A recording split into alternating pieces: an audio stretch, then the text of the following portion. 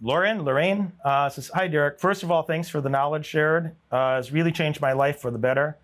Question, what do you think about the idea of real estate, the idea that real estate takes your freedom away from you? You can't invest in REITs with high dividend, 5 to 9%, if you want to be in the brick and mortar market. You can buy REITs if you want to. I own 2 REITs right now. Very optimistic about their future. I'm already up significantly on them. It's been 2 of my best investments this year. There's a couple of REITs. One of them has been my biggest investment and also fantastic return. Another one also fantastic return. So I like REITs, and that's an easy, REIT stands for Real Estate Investment Trust, for people that might not know that term. So this is, to say it in a very generic way, it's like a stock that owns various real estate assets.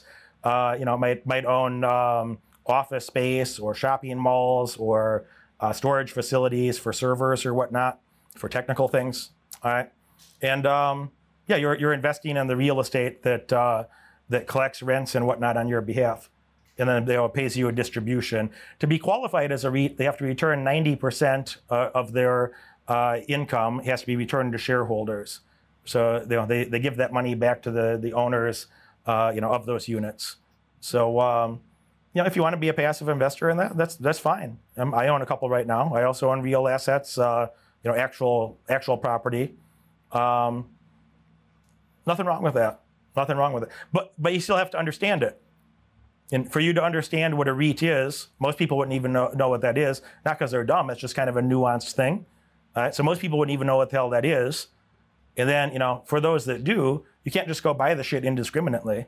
It's like you still have to understand the underlying assets. You have to understand both of those things, like how do the markets function in general, and also how does real estate work, and what are the things that are going to be make the real estate or that business model, the real estate business model that they have, more valuable or less valuable. You're going to have to understand both sides of that.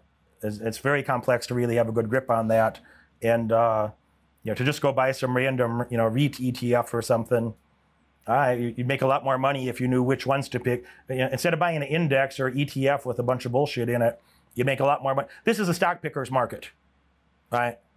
And anytime there's turmoil in a market, you don't want to own the whole fucking index.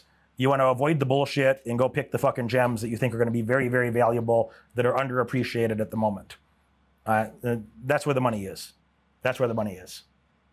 And otherwise, you're just going to get an average return. If you want average return, I don't know what the fuck you're doing here. I don't like average people. George, what are your thoughts on investing in tech startup companies? You have to have a lot of subject matter expertise. Let me say it this way. I have friends. They run an investment firm, an early stage investment firm, that they do invest in these startup companies, specifically in tech. These guys are brilliant. They know so much more about tech the business than I'll ever know in my life. These guys are brilliant. They're fabulously wealthy. The 2 guys are both billionaires. Fabulously wealthy. They know way more about tech than I'm ever going to know in my whole life. All right? And they would tell you, within 2 years of making an investment, about 35% of those investments are worth 0. They're worth 0. These guys could call anybody they want to talk to. They could call a governor. They could call any famous tech CEO. They'd be happy to get on the phone and talk with these people. So they have so much more knowledge than you or I, so much more access to information from the other smartest people in the world in that space. All right? They know legal things. They know business things. These guys are very well-rounded, and that's why they're so fucking rich. All right?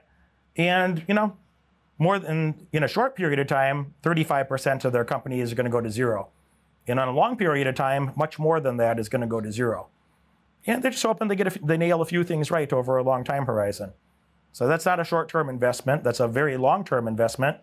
Most of those investments are going to be worth exactly nothing.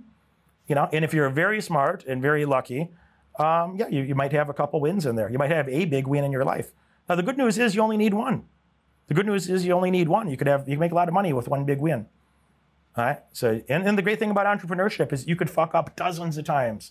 You could fuck up hundreds of times. And so long as the order of magnitude of your successes outweighs the order of magnitude of your failures, you can still be very wealthy. You might be filthy fucking rich. So, this is not a game of perfection. It's not going to be perfect. It's not, most businesses go bankrupt. Most, nearly all over a long time horizon. So it's not a failed business. If you built something and sold it for a few $100 million or a couple $1 billion and it fails later, are you a failure later?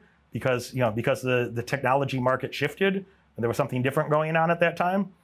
Or if you built something and made a lot of money for a period of time and then that went out of favor, are you a failure then? No, you're just an entrepreneur. But you made a lot of money for a period of time. Some of those are sustainable. Some brands are around for a very long time. But even things like Apple, how much volatility did Apple have for its first couple of decades? So biggest company in the world right now, a couple $1 trillion. How much volatility did they have for forever? So even the biggest company in the world, you're going to have ups and downs, man. It's not just I'll just invest in this fucking magical tech thing and it's going to work out great. It's easier to be a Hollywood celebrity than a fucking tech billionaire. There's more. It's easier to be an A-list celebrity. The probability of one or the other, it's easier to be an A-list celebrity than a tech billionaire. Those are the numbers. That's a fact. So if you're telling yourself a fantasy story, I'm not saying that you are, by the way. That's not what you said here. But I'm just clarifying that for the type of person who says, I'm just going to invest in some tech shit, then I'm going to be fabulously wealthy. It's like, well, no, probably that investment's going to go to zero.